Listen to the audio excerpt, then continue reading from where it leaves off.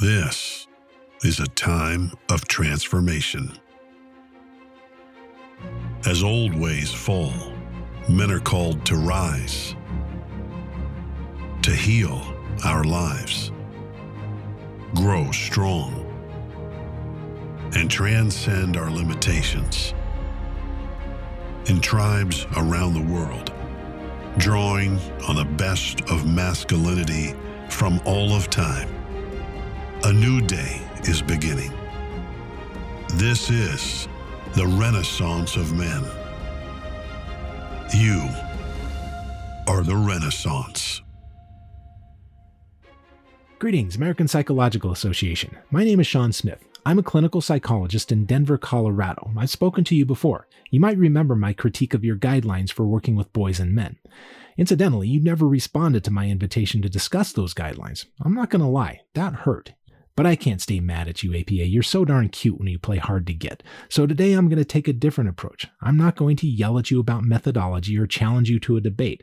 I'm going to be nice for the most part and see if we can find some common ground about better serving our clients. So let's get down to business.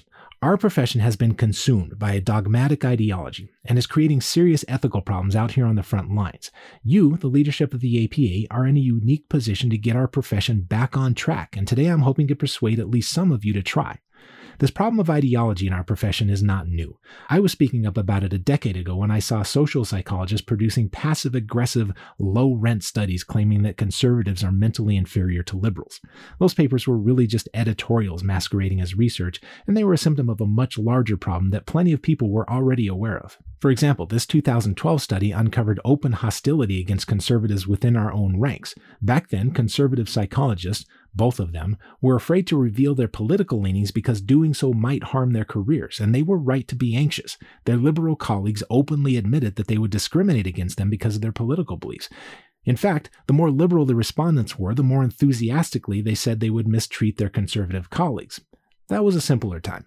Open hostility was something psychologists merely inflicted on each other. Just good, clean fun in the halls of academia. Well, that was then, and this is now. This political ideology, with all its malevolence toward those who don't toe the line, has leaked into the clinical world like the contents of a busted sewer line. The ideology has grown. It has mutated into a more aggressive strain, and it's harming people. We all know which set of ideas I'm referring to. I'm talking about progressivism, social justice theory, those beliefs that are based in intersectionalism and critical theory and that view the world through the lens of power structures and identity politics. Some of the APA's recent publications make it clear that at least some of you enthusiastically endorse this ideology and its political aims. And for my part, I've made it clear that I view this ideology as intolerant and destructive.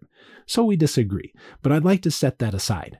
My hope is simply to convince you that our profession shouldn't be dominated by any political ideology, because when we allow that, we create winners and losers among the people we serve. Hello, my name is Will Spencer, and you're listening to the Renaissance of Men podcast. One of my favorite topics to discuss with men is the subject of psychotherapy.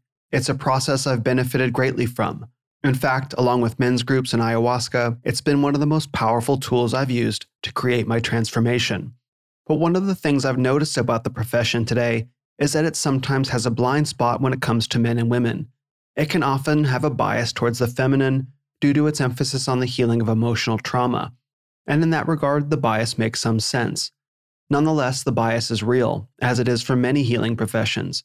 So you can imagine that once I entered the world of masculine personal development, I was thrilled to discover a psychotherapist who's not only aware of the bias, but who, as you can hear, vocally pushes back against it. His name is Dr. SHAWN T. Smith, and he's a clinical psychologist, men's coach, author, and public speaker in Denver, Colorado. I first heard him speak in one of his talks for the 21 convention. His speech was entitled, "How to Keep the Wrong Women Out of Your Life," and right now it's at almost 400,000 views on YouTube. To me, that's shocking, that so many men don't know how to recognize a woman who'll be dangerous or even destructive to their lives. But sadly, I know firsthand that it's all too necessary a discussion to have in our increasingly feminized society. But SHAWN doesn't stop there. He's also bravely speaking up against the politics that are spreading through the psychotherapeutic profession via the American Psychological Association. It takes real courage to speak up against powerful institutions today. I wish more men did it, and for that reason, I knew I had to have SHAWN on the show.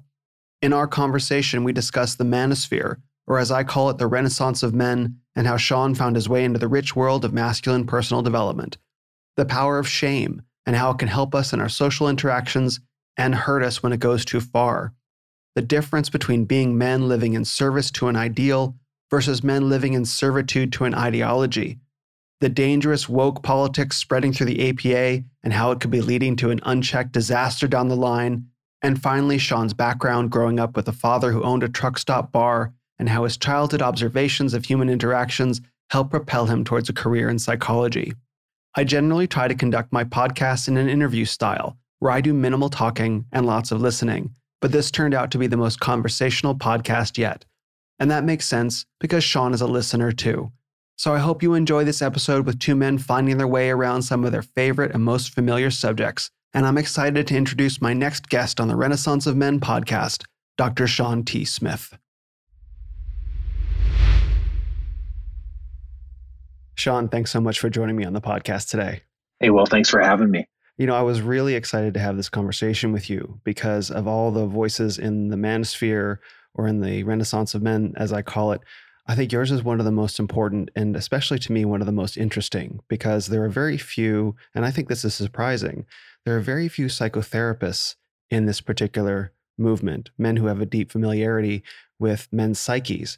And I think there needs to be more room for that. I like that phrase, Renaissance of Men. I like that better than manosphere, because it has really taken on kind of a tainted meaning lately, hasn't it? It has. And I think the manosphere, I don't like the etymology of the word, first of all. I think it's sort of this internet-y neologism, which I'm not a fan of. But the manosphere is a place. Ideally, if we strip it of all the meaning that's been assigned to it, the manosphere is a place, sort of this place where we all gather. But I view the Renaissance of Men as a process that we're living through that's actually about 40 years old. Going back to Warren Farrell and the Mythopoetic Men's movement and a lot of the work that Robert Bly did. So that sort of kicked off what I see as the Renaissance, and now we're on the leading edge of the wave of it. Well, yeah, and it's manosphere is such an obscure term. Like I consult with other psychologists just because that's part of what you do with when you're a psychologist. You meet with your colleagues once in a while and you discuss cases and so forth. And I mentioned manosphere to a group of psychologists one time, and none of them had heard of it. Like it's a little world that's just separated off from everything else. And I think that's really unfortunate. I agree. And I did some research a few months back trying to get a survey of American men of all ages to see what sort of familiarity they had with different names in this space. So I sent out to a survey about 100 men, a list of names including Joe Rogan and Jordan Peterson and Robert Bly and the Mankind Project and Jack Donovan, as many names as I could think of. And I was shocked because on that list, I included Tanner Guzzi, who's a friend of mine and a great guy. And out of 100 men, like 3 guys had heard of his name just from the mainstream sort of population, just the general population. But to someone like me, looking at someone like Tanner Guzzi, that guy's had this enormous impact. So it's sort of like a paradox of perspectives, like from the larger perspective of the world of men out there. There's this wonderful party that's going on, but from inside the party, it seems so much larger, and it's kind of hard to reconcile those two things. Yeah, it really is. It's sort of like American politics are what we get obsessed with as Americans, but it's such a small piece of what everyone else in the world is dealing with. Oh, right. Yeah, I've spent some time overseas, and I think America is a one-way exporting culture. We don't really import a lot of news. You know what I mean? Yeah, but we do see ourselves as the center of the universe, and I think that in the manosphere, it's kind of easy to get drawn into that too, where you think that it is an important place, and all of the factions in it are really important, but it's such a small bubble, I think. Oh, I agree. And I think part of the goal of the Renaissance of Men is to remove that bubbly kind of aspect and make it appealing to a wider subset of men that I think need to hear about this, because certainly my own journey over the past, I guess, almost 8 years, has been to discover this world of men and to allow myself to be transformed by it, coming out of some pretty significant tragedies in my life with my family. And so coming into this world and navigating through it has been this enormously transformative process. So I've sort of lived what's possible on the journey through it. And so I'm excited to share that with other men. And I discovered that it's obviously so much bigger than just this era that I'm living through, and that it's been going on for such a long time. Yeah, it really has. Back in the 80s, I guess, when was Robert Bly a big name. He wrote Iron John in the Right. in the early 90s, but that was based on a series of essays that he wrote. I think it was in the early to mid 80s, and then he turned it into a book later. And that actually made a little bit of a splash in the rest of the world. And then this Renaissance of Men sort of receded, it seems like. Well, it went underground. It came under fire. Like there were, of course, lots of opinion pieces. There were many books that were published around Iron John. There was Sam Keane, Fire in the Belly, and a number of others. And you started to have the Mankind Project, which is a significant part of my story. And so you started to have this men's work out in the world where you started to get the caricature of the men dancing around naked around a bonfire and beating drums. And that was that image, which has archetypal power, was sort of broadcast, writ large into the mainstream media in some ways and ridiculed. And so everything went underground. The way that I see it, everything went underground into the pickup movement, which was the beginning of the manosphere as we know it today, is how I see it. Yeah, seems like a reasonable history of things. Yes, as I've sort of pieced it together from sources. Well, how did you find your way into the manosphere or the Renaissance of Men? Let's put it that way. Okay, yeah, I don't mind either term. I think the manosphere is shorter, but yeah. How did I find my way in? I don't know. I guess I've always sort of kept my ear to the ground of what's going on online, and there are all these fascinating voices out there. And I think probably MGTOW, that if that's a little bubble within the bubble of the manosphere, they probably caught my attention first. And I started, I got really curious about them. And I'm married for 21 years and it's going great. So I'm not in the furthest thing from a MGTOW, and even within MGTOWs, there's it doesn't mean the same thing to any two men, I don't think. Mm-hmm. But in any, like some guys will write off women entirely, and some men will date around and call themselves MGTOW. But whatever, regardless, I started looking and listening to them and hearing what they had to say, and noticing that these guys have some real legitimate complaints. Obviously doesn't suit my worldview to write off women entirely, but their concerns about family court and about custody of children and about kangaroo courts on campus, they've got, honest to God, legitimate complaints. And as I started thinking about it, their point of view, and I've said this publicly before, I don't know that I can really recommend marriage to young guys these days unless you are on a mission to have a family. Mm-hmm. If you really want to have a family and children, then sure, marriage is probably the way to go, because we know that children do best when they're in a family. And so, we can't throw out the family component if you want to have a family and reproduce, and that's a part of your worldview. But if that's not really what you're after, marriage is so risky for guys these days. So anyway, I started noticing that they've got a real point. At the same time, how do you write off the opposite sex entirely? That's not practical for the species. Mm-hmm. And so I really started wrestling with some of those ideas. And then that drew me to other parts of the manosphere or the Renaissance of Men, or whatever we want to call it, and actually got fairly involved with some conversations here and there. Like I've gone to the 21 convention a couple of times, and I've done some things like that. Yeah, I was listening to your how to invite the right women into your life talk from the 21 convention, because Anthony Johnson, I went to 21 convention back in October and met a bunch of the guys there and had a great time.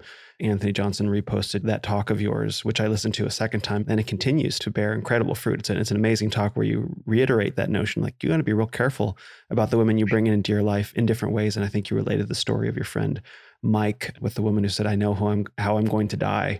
Yeah, that story, I'll recap it real quick. He was getting married, and there's a second marriage, and this marriage was becoming a really big affair. Like it was up in the mountains, and people were taking trips from across the country to come to this marriage and so forth, and was really taking on steam. And about a week out from the marriage, Mike and his fiance went to a coffee shop just to get away from all of this commotion for a minute on a Sunday morning. And that's when she dropped the line on him, I know how I'm going to die. And he said, "Well, how are you going to die?" And she said, "Well, you're going to kill me."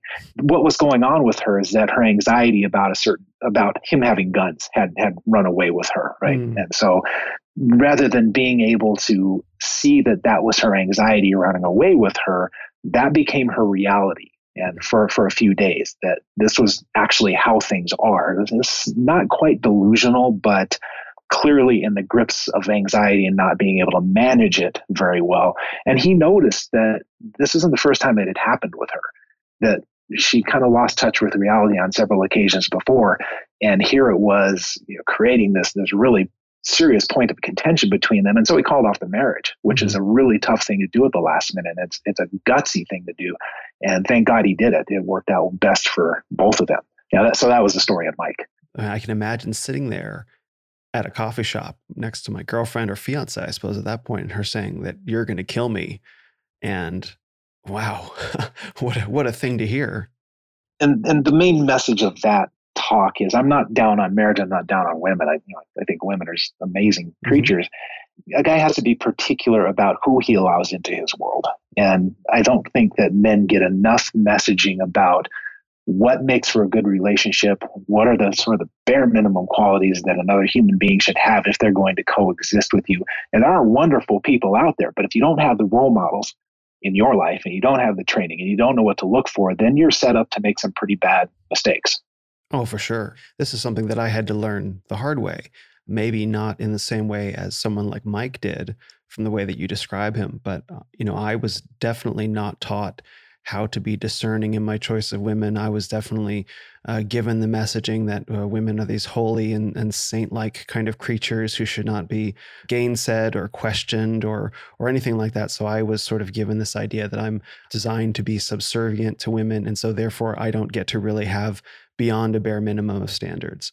So do you mind if I ask what factors gave you that message to where you came into adulthood with that view of yourself? I have been trying to find the origin of those ideas. I think some of it is rooted in gender feminism and how it was interpreted into my household growing up, although I'm trying to find specific memories of when that would have been the case. Some of it definitely came from living in San Francisco for about 20 years. I think that was a big part of the culture that began to develop there. I think some of it is probably rooted in a lot of the spiritual traditions, the New Age spiritual traditions that I was a part of, that men are toxic and destructive and women are goddesses and those sort of ideas. And I think some of it probably also had to do, probably a lot of it had to do with watching my parents interact and the way my father behaved to my mother and the way my mother behaved to my father and the way my mother treated me. I'm sure that has a lot to do with it, but I'm still trying to unwind the actual, I guess you might say, origins of it. Yeah, my sense is that that's the story for a lot of guys, is that we come into adulthood with this notion, like you said, that we are subservient to women, and it's hard to point to one particular thing that leaves us with that impression. And it was reinforced as I went forward into the world, finding that these ideas were reinforced made it extremely difficult to unwind them. And it actually took me leaving the United States to begin to see them. Where did you go and how did you get enlightenment elsewhere? I went down to South America. I sort of initiated my dream of backpacking around the world, which is its own story that sort of feeds into all this. But I left in March of 2016 and I went down to South America and I went to Colombia, Medellin, Colombia. And in South America, they have very different expectations around men and women. They have what we might understand as more traditional gender roles, at least in courtship. I couldn't really say how things look in terms of marriage and family, but in the courtship realm, as I began going out on dates, I was like averting my eyes and being very polite. And, so I wasn't the traditional rapey, patriarchal, toxic male. And the women that I met were like, what are you doing? What's wrong with you? Like, be a man. Like, stop being such a pussy. Come on. And I was like, wait, what? And it was really difficult for me at first to kind of encounter that and begin to see the ways that I had been fed all this propaganda about how men and women are supposed to be when they can be completely different ways in a completely different culture. And that I had to reconcile that within myself and find a sense of power and sexuality that I hadn't had before. That's an interesting story. So, yeah, I wish more guys would do that. And it sounds like you were walking around feeling ashamed when the way you just described it. It sounded like you were ashamed of masculinity, walking around averting eye contact and so forth. Oh, yeah. Yeah. Very ashamed of myself, very ashamed of masculinity, very ashamed of my own sexuality. So it was my own healing journey to purge that guilt and shame from my system with the aid of, as I was in South America, I also participated in several ayahuasca plant medicine ceremonies. And that was the center of my intention. I went for a 12-day workshop at this place called the Temple of the Way of Light. And actually my last podcast episode was with one of the facilitators down there. And I went into that workshop, which is 7 ceremonies in 12 days, with the intention I wanted to improve my ability to relate to women. I didn't know exactly what I was asking for or what that meant, but I came to see over the course of my time there that there was a deep root of shame within me that I needed to purge in all of its various ways. And that was its own process. Yeah, shame is such a shame is a really interesting thing. There's a paper that came out recently that talks about the function of shame and how, if you believe in evolutionary psychology, that we have these evolved adaptations that help us stay connected to other human beings because we're pack animals, and that shame and pride are these predictive functions that we have in our mind where we can think forward on something that we're about to do. And if we get a sense of shame about what it is about it, then what we're doing is we're predicting that if I do this thing, it's going to lower my value among my tribe or my associates or whatever. So I'm not going to do that. And so the function of shame is to close down your behavior. And that's what you see when somebody acts ashamed is they're averting their eye contact. They're really closing in their behavior. They're acting small. And so there's the predictive aspect of shame. And then there's the retroactive aspect of shame, where if you've done something where you screwed up, then you give these public displays of shame, like averting eye contact and apologizing and so forth, so that you're telling other people, hey, I realize I screwed up and I won't do it again. And so it's a really incredibly useful tool for staying connected to other human beings. But when you have this, and this is me talking now, not the paper, when you get this pervasive sense of shame like that, I'm just screwed up because I exist. I'm screwed up because I'm a man. Then what you're doing is you're walking through the world hunched over with your eyes downcast, and everybody else is going to respond to you as if you have done something wrong because that's what they see you behaving as, and we are predisposed to understand the signs, the signals of shame and pride, and so you're walking around saying, well, I'm ashamed, and everyone else is responding to you as if, well, I guess you should be ashamed because you're acting ashamed, and then it just becomes this spiral where the more ashamed you behave, the more ashamed you are, essentially. I've observed that it's actually worse than that in some ways, because there's two ways that someone can respond to an ashamed person. There's the average good person way, which someone could respond to an ashamed person, which is to treat them as if there's something they should be ashamed to, just sort of out of some level of instinct. But then there are people that can use that shame response and exploit it in a person. And I think that's where it becomes really dangerous, as you see that someone has internally weakened from some sort of shame response. And if you're of a sort of malicious mindset, you can take advantage of that. And I do see a lot of it, not a lot of it, but I do see some of that, of the way that men take advantage of each other, women take advantage of men who are in this weakened position, exploiting this inner shame rather than helping them heal it. Yeah, and modern feminism, third wave feminism, it seems to be almost entirely shame-based, meaning that if you try to shame someone else, you are essentially trying to get them to constrain their own behavior. And it seems like that's what feminism has essentially evolved into, which is, you guys, you just need to shut up. You need to get small, shut up, do what we tell you, and just sit over there and suck your thumb. And of course, these are the qualities that women find kind of repulsive in men. Guy who walks around being small and not asserting his values and so forth. And so we have this movement out there that is just constantly telling men, you screwed up, you messed up, you need to pay for your mistakes, you need to be ashamed. And then the women who aren't buying into that horrendous ideology are then left with a bunch of guys that are walking around with their heads hung low. And it's terrible. That's not what they're looking for. Absolutely. It doesn't work for either men or women. And in case anyone's listening is tempted to say that these phenomena of women and cultural shaming men doesn't exist, I just encourage you to watch the recent Star Wars series with what they did to Luke Skywalker, where he's this sort of shame monkey hiding and drinking from this giant green alien. Jean-Luc Picard and Logan in Moana, with the way that Moana constantly shames Maui. These memes are out there, and Jonathan Peugeot on YouTube does an excellent video about propaganda and culture that is designed to directly shame not just men, but masculine men. So this is very real. And I don't know that this really serves men, and it serves, as you say, it doesn't serve women either. They're left with a bunch of bad options. The feminist prescription for masculinity is a set of behaviors that are unattractive to women, basically. You're meek, you're small, you're apologetic. It's a little bit nauseating when you look at it from the sexual selection point of view, what feminism is trying to do to men, and that men allow feminism to do that to us, because they can't do a thing to us until we allow them to do it to us. I want to be specific. I'm talking about third wave feminism here. There have been some great aspects of feminism. There were some changes that needed to occur. Middle of the last century, things started to kind of turn around, and that's great. But now I think what we're left with feminism is the war has been won. And to whatever extent there was a war, because men participated in it too. I mean, men obviously were advocating for equality too, but the war has been won. And so all the reasonable people have gone home from the war and they're living their lives and having a good time. And the only people still fighting the war are the fruitcakes who cannot let go of the war. And so you have gender studies departments that are all about problematizing, which is what that means in their parlance is just finding problems in everything. Oh, yeah, the relentless assault of critical theory on the foundations of Western civilization. And I've read some compelling arguments that while we, meaning you and I, Shawn, agree that that feminism's earliest purpose was to remedy some equality in terms of legal status, social status, and political status, that we see that battle as being won. There are many people who say quite compellingly, like actually, no, the beginning goal of feminism was to upend civilization in this way and to liberate women from the constraints of needing to bear children, because the necessity of bearing the sole responsibility for giving birth keeps women penned into a particular range of life options. And only by liberating them from the demand to facilitate the nuclear family, only then can women truly be free.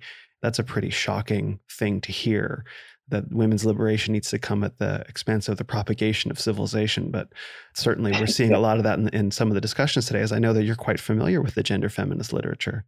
Yeah, I've read quite a bit of it. It's fascinating stuff up to a point, and then it just gets so repetitive. It's not fascinating anymore. But I am familiar with those beliefs that feminism from the beginning has always been about essentially destruction of society. And I know those voices were out there. I don't think that's what the average feminist next door was doing in 1968. Absolutely I think not. they just, yeah. So, yeah, there have always been crackpots. There always will be crackpots. They don't necessarily define the movement until everyone else goes away and only the crackpots remain trying to spread their poison. Right. And they seem to be propagating. And I think what's so dangerous about these ideas is the way that men like me have internalized them.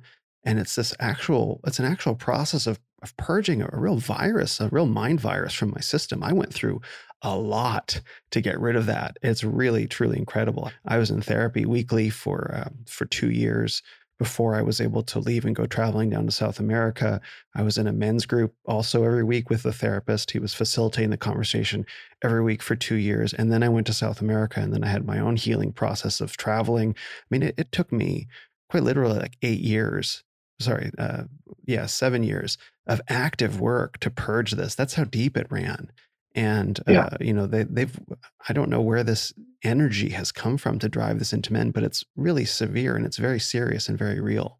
Yeah, I'm not entirely sure either. I've heard that, I've heard people say that feminism in its current incarnation is a giant shit test. And for those who don't know what a shit test is, this is essentially an integrity test. It's where a woman typically in the common parlance will test a man to see if he has the mettle to stand up for his values and be someone that she can lean on.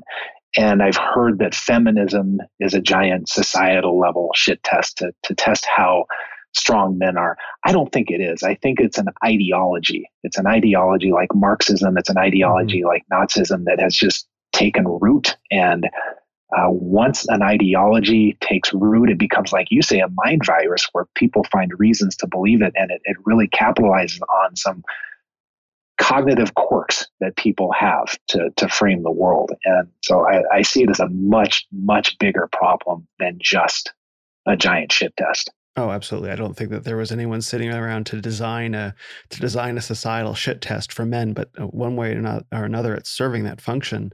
I know that you've said that in one of your talks that Evo Psych is sort of your religion. I don't know if you were exaggerating or not, but I tend to fall more on the religious and spiritual side of things, and I identify a lot of this in a mythological sense with going back to the fall in the biblical sense, where the first emotion that Adam and Eve experienced was shame.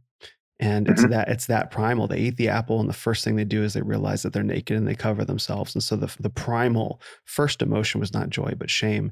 And I see this mind virus as exploiting this backdoor hack into the human psyche of getting within our heads in all these different ways and exploiting the shame within us because we all carry it and we all feel it. It's part of being human. And if we can't identify the source of the shame, if we don't know ourselves well enough to know where it comes from or to know that it's primal or archetypal in that way, then we're liable to sort of assign the origins of that shame of something in our immediate environment. So for me, that happened to be, and it just shows up in all kinds of ways. But for me, it showed up like, oh, the source of my shame is in being a man, and I should be ashamed because men have done all these terrible things. And so, the shame appeared to find some sort of legitimate justification, which of course didn't hold up to later scrutiny, but nonetheless. So the shame had the appearance of legitimate justification. So I carried it. And it wasn't until I went through a very long process of purging myself of that shame that I began to see the virus for what it was and how it had, I guess you'd say, entered my biopsychological system. Yeah, I never used to really have much use for Jung and Carl Jung and the archetypal way of thinking about things, because I'm a nuts and bolts clinician. Like, you come to me with a problem, we're going to get you patched up and back on the road. I used to, I started out working with anxiety disorders and got really pretty good at working on anxiety disorders. It's fairly technique heavy, meaning, you do a little bit of exploration, but for the most part, you stick with what works in terms of handling anxiety. And then as I started transitioning more into working in couples over the years, it was sort of the same thing where, you do a little bit of delving into the personality. Obviously you have to, but also there's a lot of nuts and bolts. Hey, let's stop that behavior and let's replace it with this behavior. And, again, got fairly successful at doing that. And so have never paid much attention to this archetypal way of thinking about things. But here in the last year or so, I really started to come around that, there are these common experiences like what you're describing, the Adam and Eve story, shame. When our ancestors were thinking about these things, they didn't have evolutionary psychology, they didn't have MRI imaging, they didn't have those sorts of things. But what they had was, hey, we're all going through this similar experience, and everyone that came before us went through this similar experience. So maybe there's something here. And so I am starting to appreciate much more the idea of the collective unconscious. This set of understandings that we all share, perhaps as a human species, a set of common experiences and notions and ideas and symbols that we all draw from in our everyday and also shared experience. Yeah, so I think one of the challenges for men, it may be the single biggest existential challenge, is to reject this shame that is being foisted upon us through culture, through the American Psychological Association with all of their nonsense about toxic masculinity, and to be able to set it aside. And that's a tricky thing. As I mentioned, I worked a lot with anxiety disorders, and one of the main principles of working with anxiety is that the more you try to suppress a thought, something that's coming from inside of you, the more prominent and important it becomes. So like if I tell you not to think of monkeys, you're going to think of monkeys. If I tell you to work really, really hard at not thinking of monkeys, maybe you start jumping rope or singing or whatever to not think of monkeys, but you know why you're doing that, which means you're working really hard in the service of not thinking about monkeys. And so that's the trap that you can fall into with anxiety. And I think a similar trap is waiting for men here when they try to set aside that shame. I think the trick is to acknowledge that it's there, and acknowledge that this is really deeply seated emotional stuff, and you're not going to just purge yourself of it very easily, but you can add new things to it. Like you can go to another country and experience something different and get a new experience that now you have a little way of not arguing with your mind, but a little bit of counterbalance to what your mind is feeding you about how ashamed you should feel about the fact that you're a man. That's really interesting. The idea that you take what you're given, what you're working with, and rather than trying to cut off a piece of yourself, you augment it with more pieces of yourself or more pieces of the world to give context around it.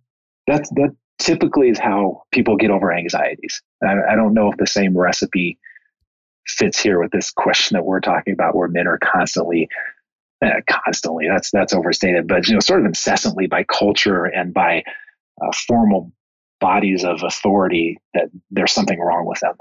It's hard to escape it one way or another. It's in culture. It's being propagated through institutions like the American Psychological Association. And when I listen to, I think it's on YouTube, your open letter to the APA, that was very inspiring to me, because at one point in time, I considered being a psychotherapist myself. In fact, I thought that was my intended career path. And it wasn't until the summer when I realized that there's enough work to do now that I thought about putting my interests into practice now rather than waiting 3 years, which perhaps I don't know that we have. But certainly, as I heard you discussing that with the APA and so openly and so vocally, that was very inspiring to me, because I was surprised to find, but perhaps not all that surprised, to find that the same sort of ideology had made its way into there as well.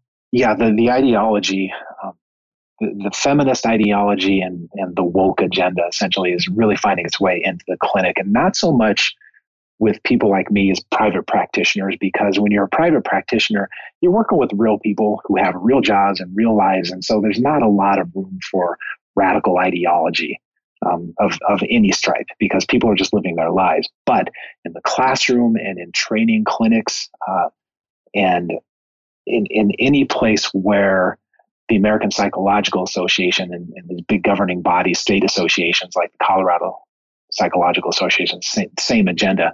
Anywhere they have their fingers, like in prisons or any sort of a big organization where you have an encroachment of the bureaucracy of the APA and so forth, the woke agenda, and particularly the feminist agenda, is just, it's hard to, I can't overstate how present it is and how psychologists are throwing away clinical skills to advance a political agenda. And again, it's a very small group of psychologists who are doing this, but they're very influential. The American Psychological Association, for example, they control accreditation.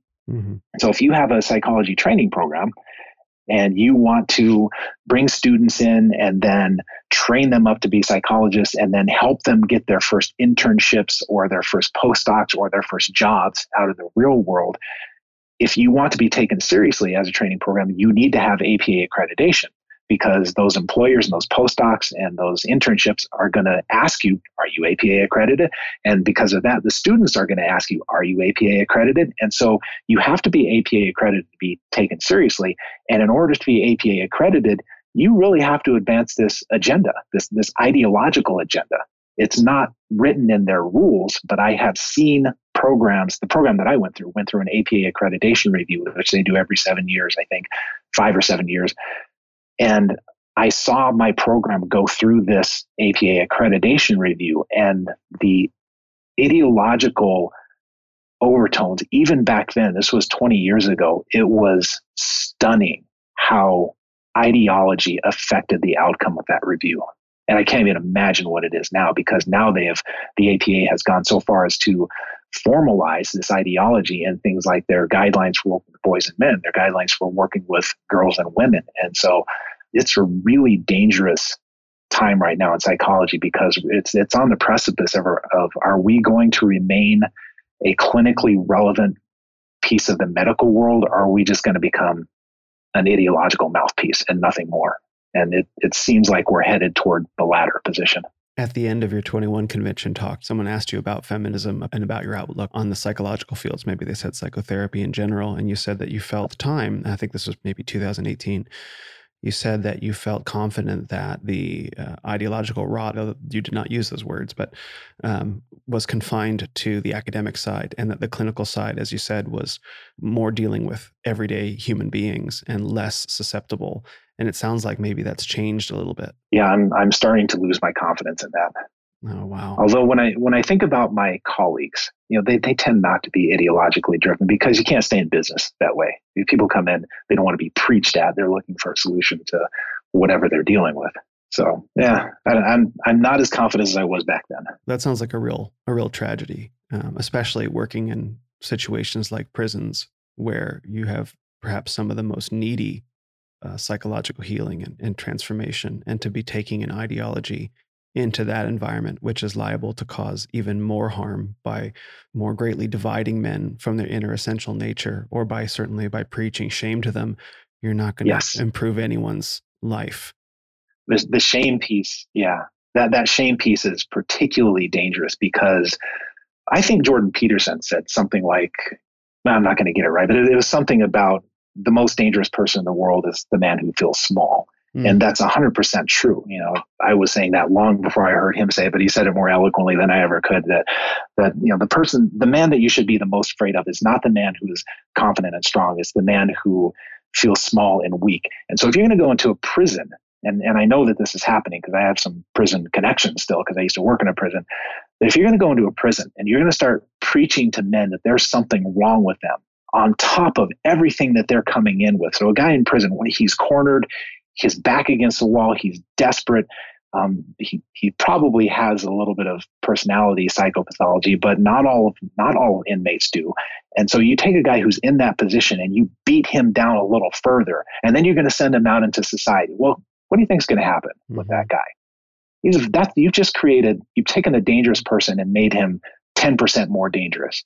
It's just idiotic. It's absolutely reprehensible. It is. And I fully agree, especially because so many people, when they begin to feel powerless, especially if you're an adult male of a certain type, you will act out in ways that seek to give you power.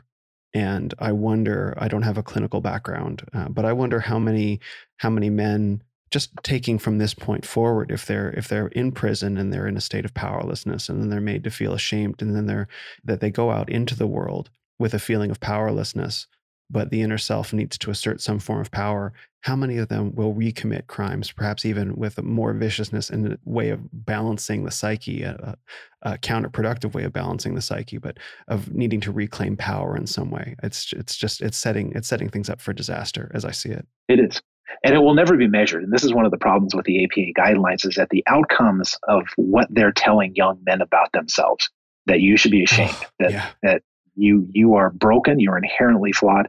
The outcome of that will never be measured. And the outcome of telling inmates before you release them into the world that there's something fundamentally wrong with you because you're a toxic male, that'll never be measured. And not only are we giving the wrong lessons, but we're not giving the right treatment when people need treatment. So, men, when they commit domestic violence, they will sometimes be compelled to go through these training programs. And I've heard mixed reviews. I've heard some guys say that the program they went through was really useful and helpful to them. But then I've heard other people say it was just an absolute waste of time and money. And the ones who say it's a waste of time and money are usually talking about what's called the Duluth model. And the Duluth model is this model of domestic violence treatment that came out of the early 80s, late 70s. And it was a group of people in Minnesota who came up with this program for domestic violence treatment. And the problem they solved wasn't how do we understand domestic violence and how do we break down whatever cycle is causing domestic violence. The problem they tried to solve was essentially, what do we want to tell men? So there's a bunch of radical feminists who said, okay, we're going to get these men cornered into a room because they're already in the penal system. So we already have access to them. We have a captive audience. What do we want to tell them? That's the wrong question, because what you want to tell them is not necessarily what's going to cause the problem. And so you have this ideologically based program that's 50, 60 years old now, that is based entirely on opinion. It wasn't based on any kind of empirical data or any kind of studies or any kind of methodology or orderly way of thinking about violence. It was just based on ideology. And so it's basically a useless program. And what you could be teaching instead, if somebody is going through a program so that they don't commit domestic violence again, is you could be talking about the dynamics of violence and what do you contribute to it? What does the other person contribute to it? What are some specific skills we can put in place to help you cool off, walk away, think about it, come back, deal with the problem constructively? All of that gets tossed out the window when you hand your curriculum over to ideology. Absolutely. And let's try to understand men's inner realities, their upbringing. This is how I would approach it. In complement to what you're saying is, what happened in your childhood? What are you carrying? What sort of traumas and wounds and mistaken beliefs about yourself are you carrying? And how can we help you see yourself more clearly for who you are in your story and help you reckon with the past and make something productively good out of it, as opposed to simply saying that you're just this violent oppressor, terrible being. But I see, unfortunately, way more, at least in culture, and it sounds like also in this Duluth model and also in clinical settings, increasingly way more of the accusing and more of the blaming, rather than the seeing men as unique beings who need their own form of care. And that seems to have gone completely out the window. Yeah, to whatever extent it ever was really there in the first place. To whatever extent it was in the window. Yeah. Just to wrap up this little piece of conversation, I guess, what hope is a person going to find to improve their life if they're told that they're fundamentally flawed? The only thing that comes to mind is religious faith. But unfortunately, I could have another conversation with perhaps, Pastor Michael Foster. He's also just spoken at the 21 convention. We could have another conversation about how religious faith, particularly in Christianity, is failing men as well. So it seems to be society-wide. Yeah, I don't know much about that world, but I am starting to hear little rumblings that the Christian world is starting to fail men as well. Are you familiar with The Art of Manliness, Brett McKay? Yes. So he wrote a book called Muscular Christianity, which is about a movement in Christianity in the first half of the 20th century that sort of sought to defeminize what Christianity had become following the Industrial Revolution. So when the Industrial Revolution happened, men were taken out of the home and sent off to work in factories. So the home became the exclusive domain of women during the day. And of course, the pastor is not in the factory. The pastor is in the village. And so the pastor's immediate conversation during the day becomes with women. And so the pastors slowly begin redesigning Christian services to appeal to women, and men become increasingly alienated from those feminized services. So there was a movement in the first half of the 20th century that sought to undo that and create a form of Christian worship that was suitable to men. And that even shows up in the form of hymns. There are two kinds of hymns. I'm going to mess up the term. It's not a hymn and not a psalm, but where some forms of hymns are songs to Jesus, like Jesus, I love you. Those are the ones, the hymns to Jesus are the ones that appeal more to women because they're more about relationship. Then there are some kind of hymns that are songs about Jesus, which is Jesus, you are the righteous Redeemer, in this very hierarchical kind of way. And the hymns about Jesus are the ones that appeal to men. So these two different forms of worship. And what began in the late 19th century was more of a relational form of worship. And what the muscular Christianity movement sought to bring back was a form of hierarchical kind of worship, which appealed to men. And so that's what that book is about, is sort of chronicling that sort of, decline and brief rise of Christianity back to be something that would appeal more to men. And then it sort of petered out. I think it was after the First World War or after the Great Depression or something like that. But it seems to be making a form of resurgence in some parts of the Renaissance of men that I'm familiar with. That's fascinating.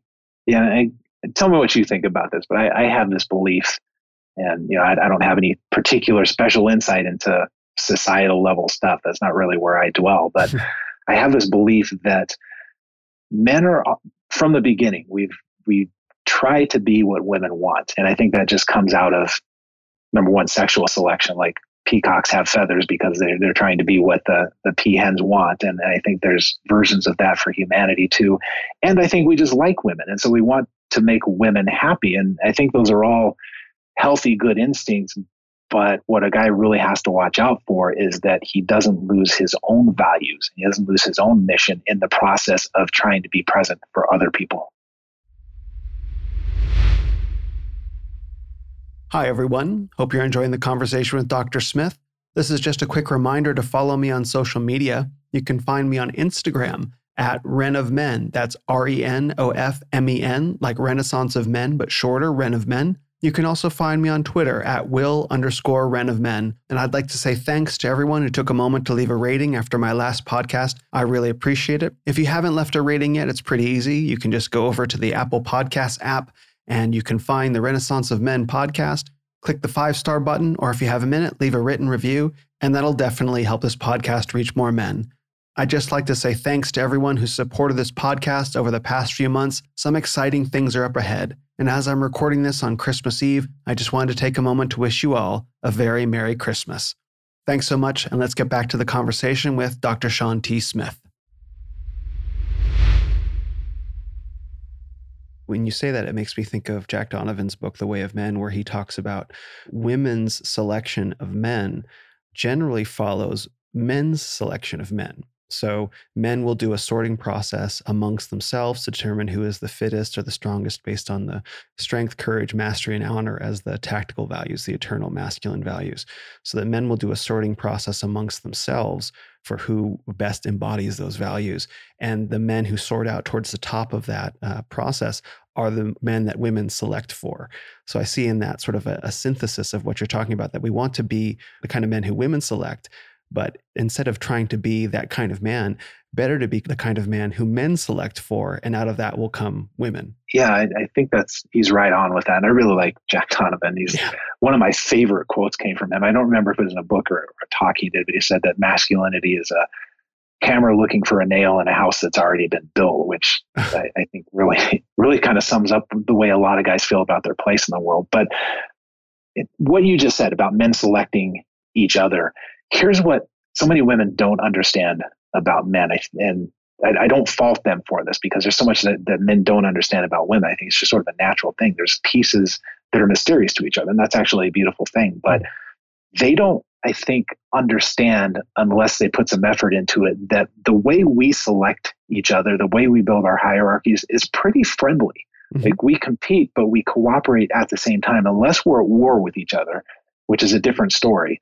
When we're building our own hierarchies, we're competitive and we're cooperative, and those two things have to exist together. It can't be another way. And I think women tend to see men competing, and they don't really get what you and I probably get, that this is kind of a fun, friendly process for the most part. Not always, but sometimes you get some bloody noses, but for the most part, it's kind of fun. Oh, I agree. And it took me years to understand that. I purposely opted out of being tested by other men because I was terrified of it. Because I had some of those beliefs that we discussed kind of ingrained in me. And as I purged myself of shame and became more confident in myself as a man, I found myself stepping into more masculine and manly competition. And I guess you would say taking it less personally, being less afraid of it, and actually coming to enjoy it. But it's taken me well past childhood and teenage years and even early adulthood to get to a point where I feel that way. But I know exactly what you're talking about. And I was listening to a podcast yesterday about this, about when you see the two rams butting horns, or you see the elks butting antlers, or the gorillas fighting with each other, it may look violent, but it's actually, like you say, it's actually friendly. They're not actually trying to harm each other, because that would be counterproductive, is that the herd needs to be as big as it needs to be. They're actually using the tools they have to sort out amongst themselves who is the fittest and the strongest. They don't actually want to kill each other. And so in the same token, like, I would have thought, and I can still even inside myself see these beliefs kind of swimming around like, oh, there you are, that some of the competition is actually mean-spirited in nature. But no, it's not intended to be that at all. It's actually meant to be friendly. And this is the unique way that men communicate and express themselves with each other, which is completely different from the way women communicate. Yeah, it's been said before that men will insult each other and not mean it, and women will compliment each other and not mean it. That's right. And this came up in another podcast of mine as well, where when men like each other, they pick on each other. And certainly I've seen that to be true over and over again. Yeah, absolutely. Like, it's a great compliment when you meet somebody, like maybe you go someplace like the 21 convention and you're kind of feeling your way around, new relationships, and then somebody busts your chops a little bit. It feels great, because then you feel like, okay, I'm home. Somebody has accepted me here, because they're testing me a little bit. And you start to feel alive, you start to feel more connected. And I suspect that with women, and that with men who have, against their own will, been feminized, that's not the feeling that they get when somebody busts their balls a little bit. Yeah, no, I can speak for myself and say when men would bust my balls, it was very much a feeling of being threatened. And without any sense of inner strength within myself, I had no way to push back on it. So I withered and hid, and I went back to what was comfortable, which was the world of women. Which says to other guys, I don't really know what it says to other guys. It's kind of context dependent, but it's basically saying, well, I don't want to play. And then wherever that leads, I don't want to play, then could lead to, well, I guess we're not friends then, or, I guess you're not one of us, or I don't know what it leads to in any given context, but it's not a great message to send anybody. No, it's definitely not. You mentioned there's no measuring that'll happen for these prisoners that are exposed to feminist ideals in the clinic now. There's no measuring of the damage that'll take place. And when I look at I like the phrase you used, I was feminized against my will, very much against my will. And that was a whole big thing that I had to go through to work through that. Just the feeling of really being violated with these ideas. And I can't identify where they came from. But certainly, like, I can go back and I can almost count the cost in terms of lost income, lost achievement in my hobbies, things that I was passionate about, because no hobby is really pursued in a vacuum. It's, you have a creative community that you're a part of. And I can look back at my various pursuits and I can say, wow, it was because of these beliefs, which were deeply subconscious, that I just didn't show up to be part of the conversation or part of the competition because I didn't know how to handle competition, because I was afraid, because I was inwardly weakened. And I look back and say, wow, I can look back at the failures in my life or the ways that I failed and tie them directly to these beliefs. Yeah, it's so sad, but at least you found out before you're on your deathbed. So good. Yeah. Oh, absolutely. Absolutely. And that's what gives me such an intense passion to help other men discover this, because I think I know I'm not alone, especially, having spent so much time in San Francisco. I know I'm not alone because there are so many men that are cut off from their own sense of power. And this is one of the reasons I wanted to talk to you, because I have benefited so greatly from therapy, from psychotherapy. That was kind of the beginning of my journey into the depths of my psyche, I guess you might say. Although the therapist I saw, Jamie, was from a very different tradition, more integral therapy, from the California Institute of Integral Studies in San Francisco, which is sort of more my bent, and it's less. It's probably less nuts and bolts as you describe. It's just a different approach. It greatly benefited me, but I found there's a lot of resistance in men to wanting to participate in psychotherapy, which I find is sort of contradictory, because you have these really strong guys who go charging, for example, into the most dangerous situations in the world physically, but they're terrified to go within. And so one of my goals in talking to you, I suppose you'd say, is I want to sort of tease out how we can get more men to get more comfortable with going into their inner lives and finding out who they are. And I thought that you might be a great guy to speak to about that. Well, yeah, that's societal level stuff again that I'm not real well versed in, but I think that men having tribes, to use a Jack Donovan turn of the phrase, that men having a tribe is the first step. Like whether you're going to look inward or not, you got to have some guys in your lives that will give you the truth, that will bust your chops a little bit, that will just be someone to hang out and shoot the shit with. Sorry, I'm cursing a lot on your show. I don't know if that's totally fucking acceptable. Fine. Okay.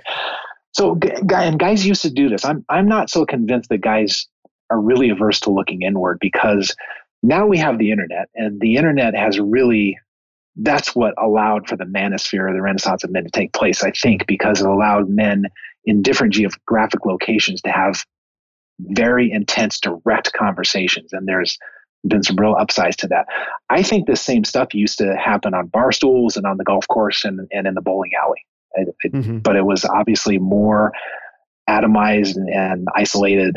And so it didn't really go anywhere, because two guys having a conversation about their wives on the golf course, which they probably aren't doing very directly. And there's probably a lot of joking, and there's probably a lot of get your shit together kind of messaging, which you still see among men. But that conversation ends there, and it doesn't go forward. But then the internet comes along, and that conversation no longer ends right there. And now you have people building tribes and communities and conversations. And that's a wonderful aspect of the internet. I completely agree. And that's the essence of the Renaissance of men, is this conversation, this historical moment that's been proceeding for the past 4 decades, and that was sort of shamed out, I guess you might say, of the public dialogue, went underground into spaces that at the time couldn't really be censored or monitored like they can today. And now, as the conversation is being censored and monitored, men are taking it into the real world and saying, we're just going to do our thing and, try and stop us from getting fit, try and stop us from, reading Stoicism, try and stop us from building tribes and communities in the real world. That's the directions that I see things heading now. I hope so. And I want to believe that information exchange has that quality where the more you try to suppress it, the more intriguing it becomes to people, and the more they seek it out. But beyond even information, like some of the communities that I'm part of, which again, this could be a function of the bubble nature of the world, but the men they share information, but it's almost cursory at this point. It's that we've all ascertained that we share a common set of values, and now we go out in our lives and we seek to express those values in fitness and in finance and fashion and style and in relationship and in cleaning our rooms, as Jordan Peterson would say.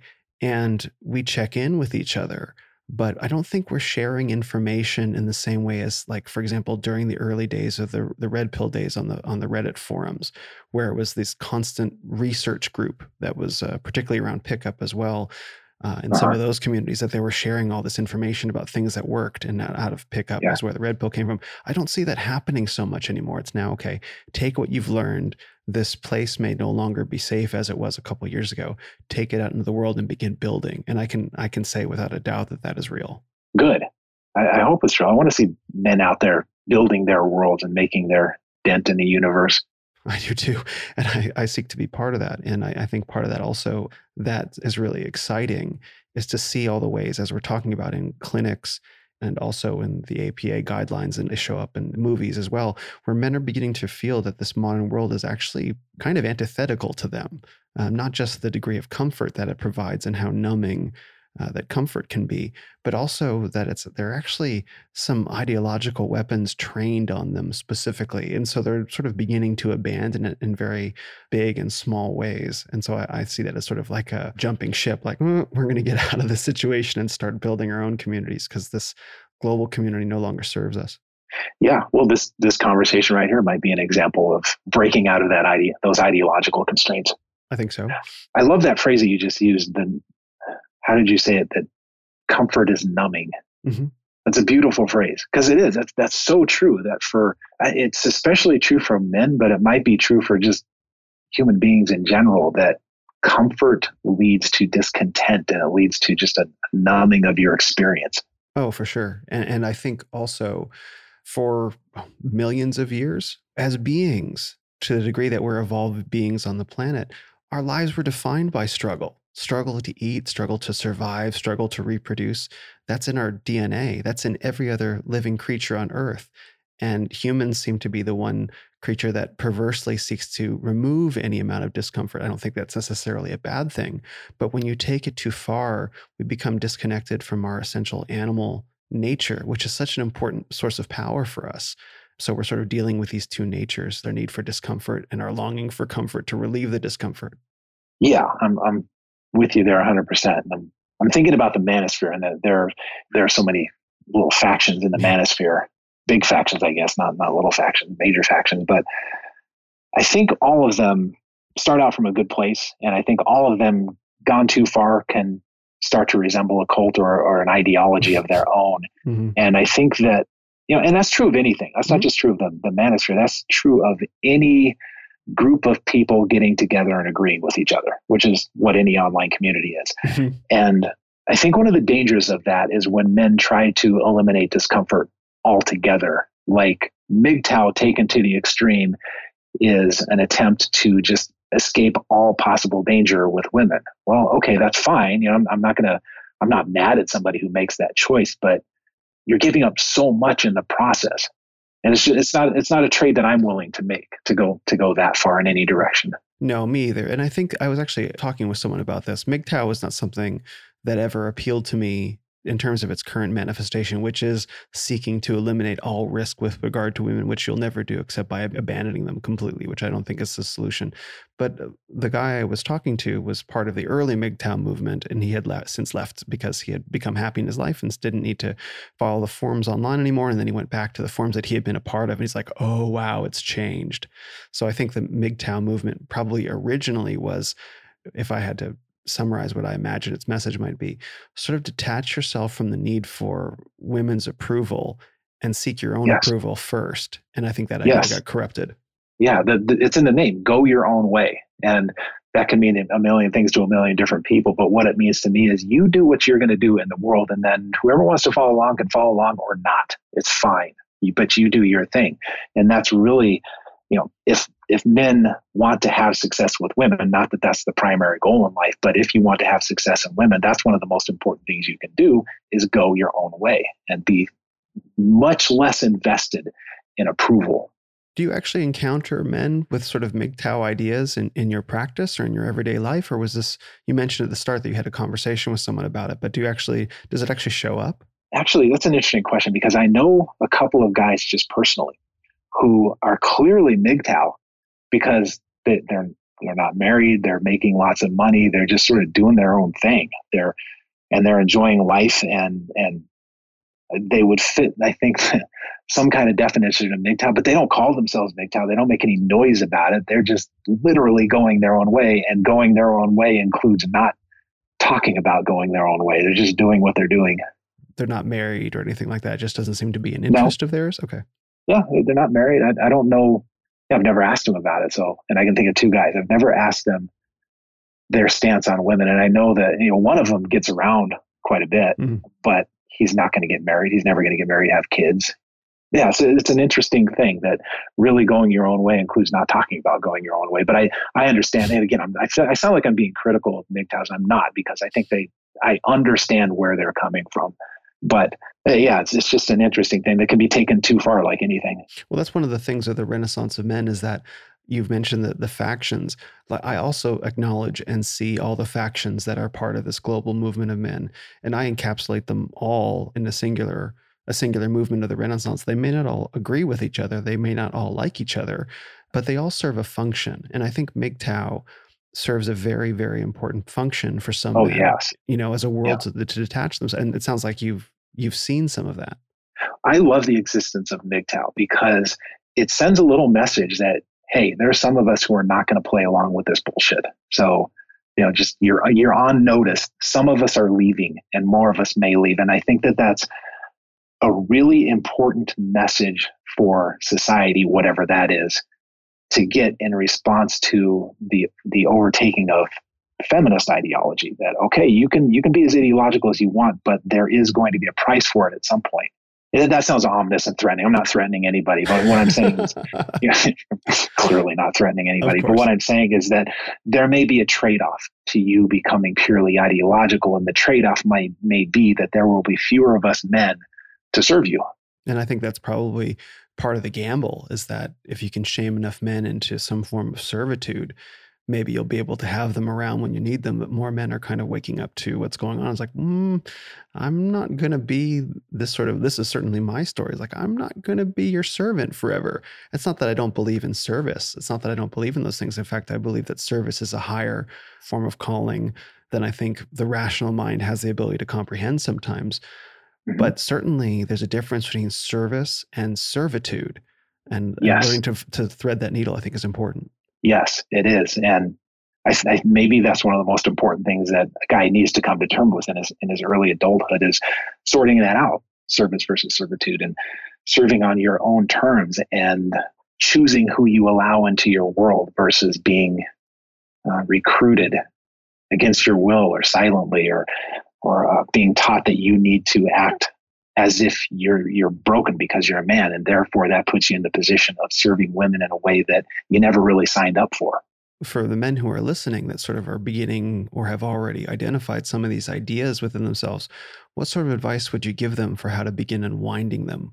Service versus servitude? Or service versus servitude. Sure, let's start there. Okay, well, or just finding your purpose in life. And maybe it's a broader question. I would say that for so many guys like me in my 20s, I was all about trying to meet women and succeed with women. And that wasn't my only goal, but it was far too prominent of a goal for me. And I would say that when you're a young man, and it's the hardest thing to do when you're a young man is turn away from women, because that's when you're a young man in your 20s and 30s, that's when they're most compelling. Maybe even more so than when you're in your teens. But to be able and willing to set aside and embrace the discomfort of setting aside looking for approval and trying things in the world, going places, doing things, and seeing if you can zero in on what your purpose is. Because this is one of the things that, like, the APA could be talking about things like this instead of just shaming men for being men. They could talk about the fact that being a 20 to 25-year-old guy kind of sucks in a lot of ways, because a lot is expected of you at the same time in your life when you don't know what the hell you're doing. You don't know why you're here for most of it. Now, some guys are really lucky and they know from childhood what they want to do when they grow up, and they're just on that path, and they've got the environment and the people around them that will help them stay on that path. But that's not most of us. Most of us are floundering for a while. And when you're floundering, that's when you're really at risk of making decisions that can come back to haunt you, like getting married too early, getting married to the wrong person. And so I think one of the things that guys can do when they're in their 20s is just embrace the fact that I don't know what the hell I'm doing yet, but I know that if I move in this direction, it feels better than where I'm standing right now. So I'm going to move in this direction. I'm going to try this thing. This thing may not be what I end up doing, but I'll get something from it and it'll move me closer to where I'm ultimately going to try to get to. I'm thinking of, you were talking about Alexander Dumas' novel and Find the Woman. As you're describing what men should be doing in their early 20s, trying new things, I immediately thought of that because there's nothing that can take a man off his path or off of his own desires of what feels good in terms of his own personal development faster than a woman, especially at that age, or several women, I suppose. Yeah. And you, I don't know about you, but I see it all the time. I see young guys that are kind of lost, not hopelessly lost, not like living on the streets and their lives are falling apart, but just lost in the sense that they don't really know what they want to be doing. And so a woman comes along and she provides a purpose and then she becomes his purpose. Well, it's not going to work out well for either one of them. It's not going to work out well for him because he's going to have an empty feeling at some point that there was something that he could have been doing with that time. If she's a healthy person, she doesn't want to be his purpose. She wants him to have his own purpose. That's what healthy humans want for each other. I'm thinking about your book, The Tactical Guide to Women, which I haven't read. It's normally my practice to read the books of the guests before I speak to them, but I've listened to so many of your videos and I felt that there was a sort of urgency in speaking with you. But I wonder if you cover some of these topics in your book. Yeah, well, The Tactical Guide to Women is it's the most misogynistic sounding name for a book that I could come up with, but it's not misogynistic at all. It's about how to build good relationships with women, and it's divided up into 3 parts. The last 2 parts are about looking for the qualities in women that are able to succeed in relationships and how to identify shared values and how to identify good character. The first third of the book is about you getting yourself together, because the second 2/3, the rest of the book is completely irrelevant if you don't have some sense of what you're doing with your life. So yeah, it is relevant to what we're talking about now is kind of in the book. Yeah. And what is the Practical Guide to Men, the companion book that you wrote for women? Yeah, I wrote that long enough ago, and I don't think about it very much that I don't think I can speak intelligently about it because I tend not to revisit things that I've written, except for the Tactical Guide to Women. That one's my baby, and I'll be writing more about that. But the Practical Guide to Men it was a companion book for women. And it's essentially the book that I would want my daughter to read, although she's not going to read it because I'm her dad. And maybe she will. I don't know. She's a really inquisitive kid. But it was the book I would want my daughter to read before she starts dating men. It's about how to find those shared values. It's about what makes a high functioning man, because sort of what we're talking about here, that what looks like a high-functioning man, according to society, is a man who's on board with the feminist version of what a man should be. But that's actually not what's going to succeed very well in a relationship. And the book is not about tearing down feminism, but it's about what are the qualities of men who actually are able to succeed in relationships, and here's how you look for them. Well, I think this is really valuable because along with the Renaissance of men, I've actually recently managed to tap into what appears to be a Renaissance of women. And this is very exciting that there seem to be, as men are rediscovering masculinity on their own terms, it seems that women are rediscovering femininity on their own terms. I put on Instagram a couple of days ago that the only thing more glorious in the Renaissance of men will be the Renaissance of women. And I see these two processes as synergistic and as mutually influencing. And it sounds like it's something that you're perhaps even living through with your family as well. Yeah, well, I don't talk about this much with my family. We kind of... Well, you're living it. Yeah, we're just living it. I think I'm a pretty masculine guy, and I think my wife is a pretty feminine woman, and it's fun. It's fun to be masculine. And I would think that if you're a woman, it would be fun to be feminine. And I don't know why, how we got here is how we got here, but it seems like there might be some benefit to getting back to embracing the dichotomy of humanity, because we work so well together. And for whatever reason, we decided that we needed to throw it out for a little while, and we all need to be the same. And there's not much advantage in men and women being the same, I don't think. No, I don't think it serves either men or women. But I think we probably threw it out to some extent in our quest to remove discomfort, because men being fully masculine and women being fully feminine, there's some natural tension in that relationship, which again, the creation story the fall lays out pretty well in God's curse. Men will work and toil over the fields and suffer to some extent. Men will rule over women, and your desire will be for your husband, which is not about sexual desire, but it's about some sort of resentment, like you'll always want your husband's place in the hierarchy. But there's tension in that because men need to serve God, women need to serve men, although not in the ways that that word is usually meant.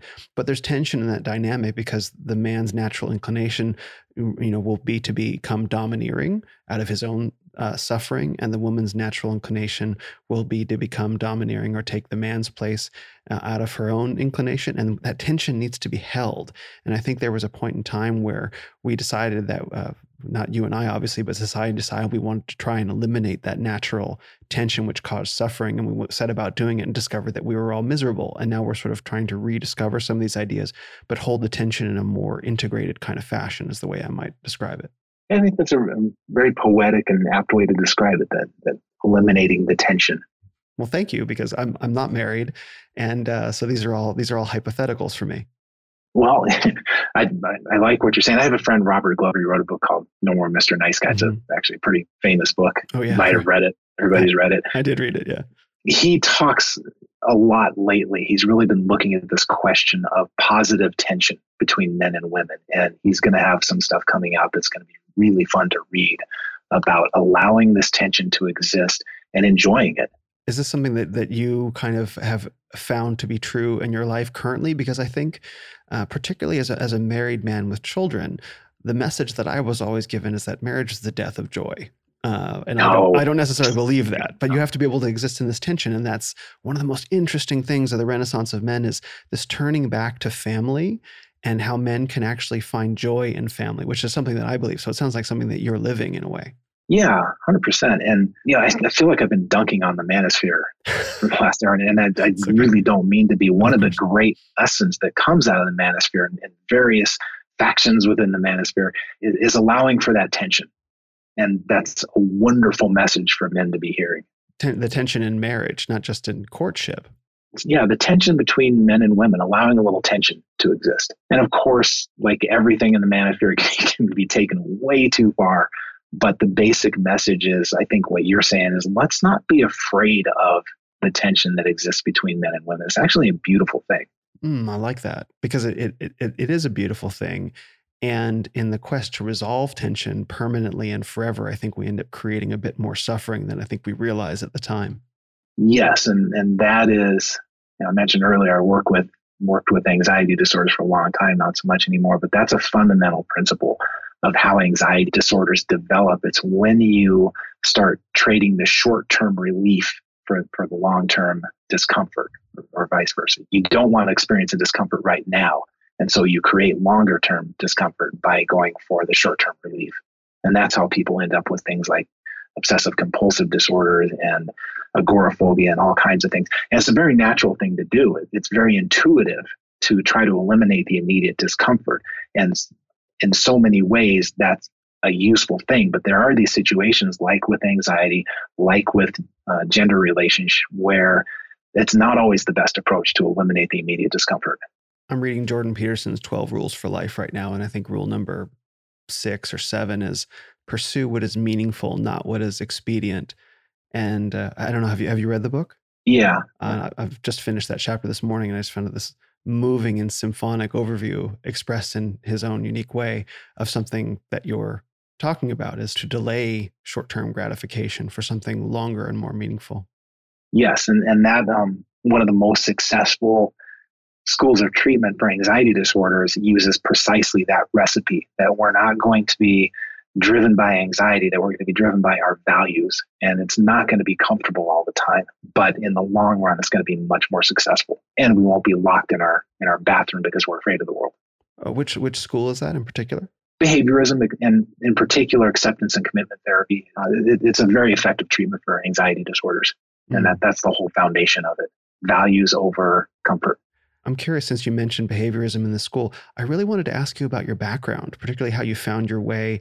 You said in the same talk that you grew up at a truck stop. I don't know if that was a joke, but it didn't sound entirely like a joke.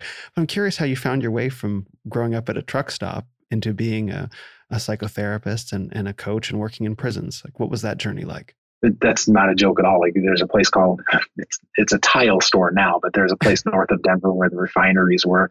It was called Larry's Lounge, and my dad owned it. And that's where I spent my formative years, nights and weekends. And it was a wonderful experience, but I was always inquisitive, and I was always in particular inquisitive about human relations. I don't know why, but I was the kid that would stay up late at night listening to the radio, trying to find conversations about relationships and so forth, just because I was intrigued by it, and politics and so forth. And so growing up in a truck stop, I got to see lots of people fighting and people marrying and people smooching in the corner when they were completely mismatched. And I got to see lots of train wrecks. I got to see lots of successes. And it was all way over my head when I was 8, 9, 10 years old. Well, I guess he bought it when I was 9. So 9, 10, 11 years old. It was way over my head, but I was really fascinated by all of these adult interactions that were going on around me. And it just started me down the path of being curious, in particular about violence. I started off very interested in violence prevention because my father was very good at that. It was when we first bought the place, it was a little bit rough, and he turned it around partly by being incredibly adept at handling people when they're starting to fly off the handle. So I got really intrigued by that. But then I was also intrigued by just all the intrigue around it. It was like living in a soap opera. And so anyway, that's what took me down the path of psychology. But how did you discover psychotherapy in particular? Because there are lots of people that end up being interested in research psychology, but they don't necessarily take it into one-on-one behavioral transformation, I suppose you might say, wherever that transformation comes from. Yeah, I was just never interested in the research side of the field. I was interested in problem solving. And I think that's because I saw my father doing a lot of problem solving as the owner of the place. And so you've been a therapist for 10, 20 years, something like that, I think you said? I've been in private practice for about 15 years now.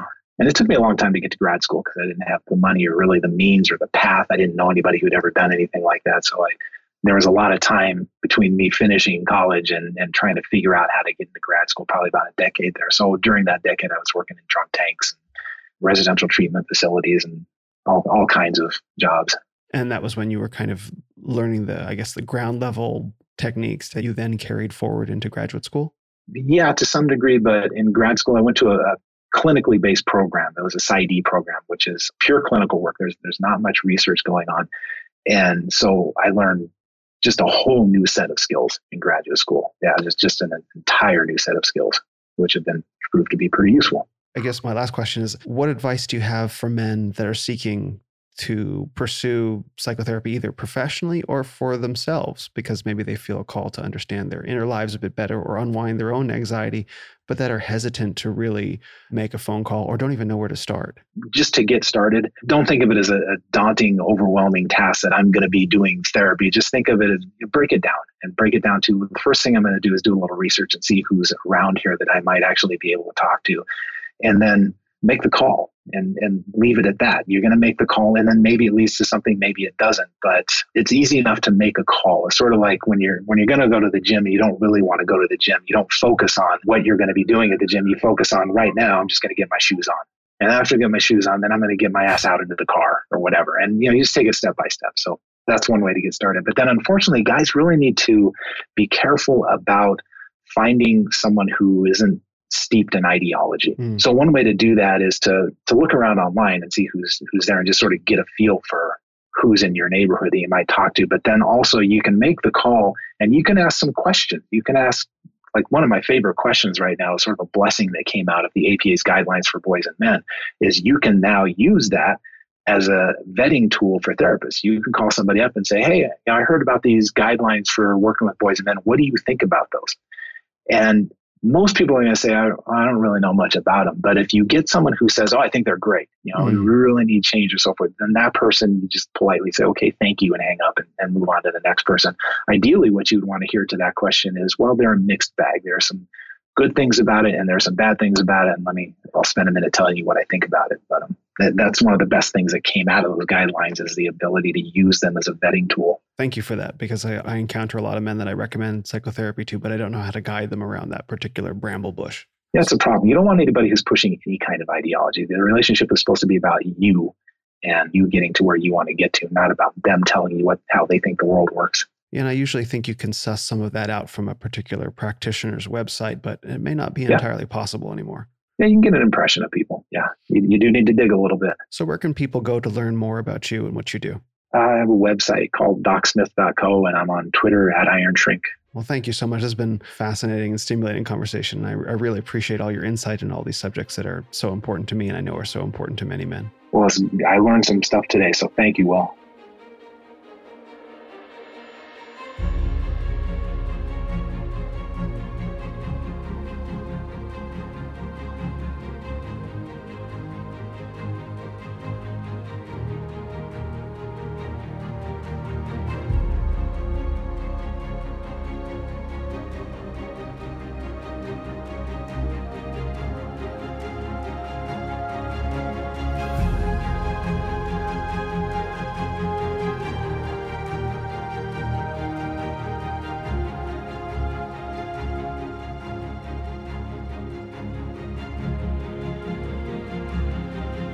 Thanks for listening to this episode of the Renaissance of Men podcast. Visit us on the web at renofmen.com or on your favorite social media platform at Ren of Men. This is the Renaissance of Men. You are the Renaissance.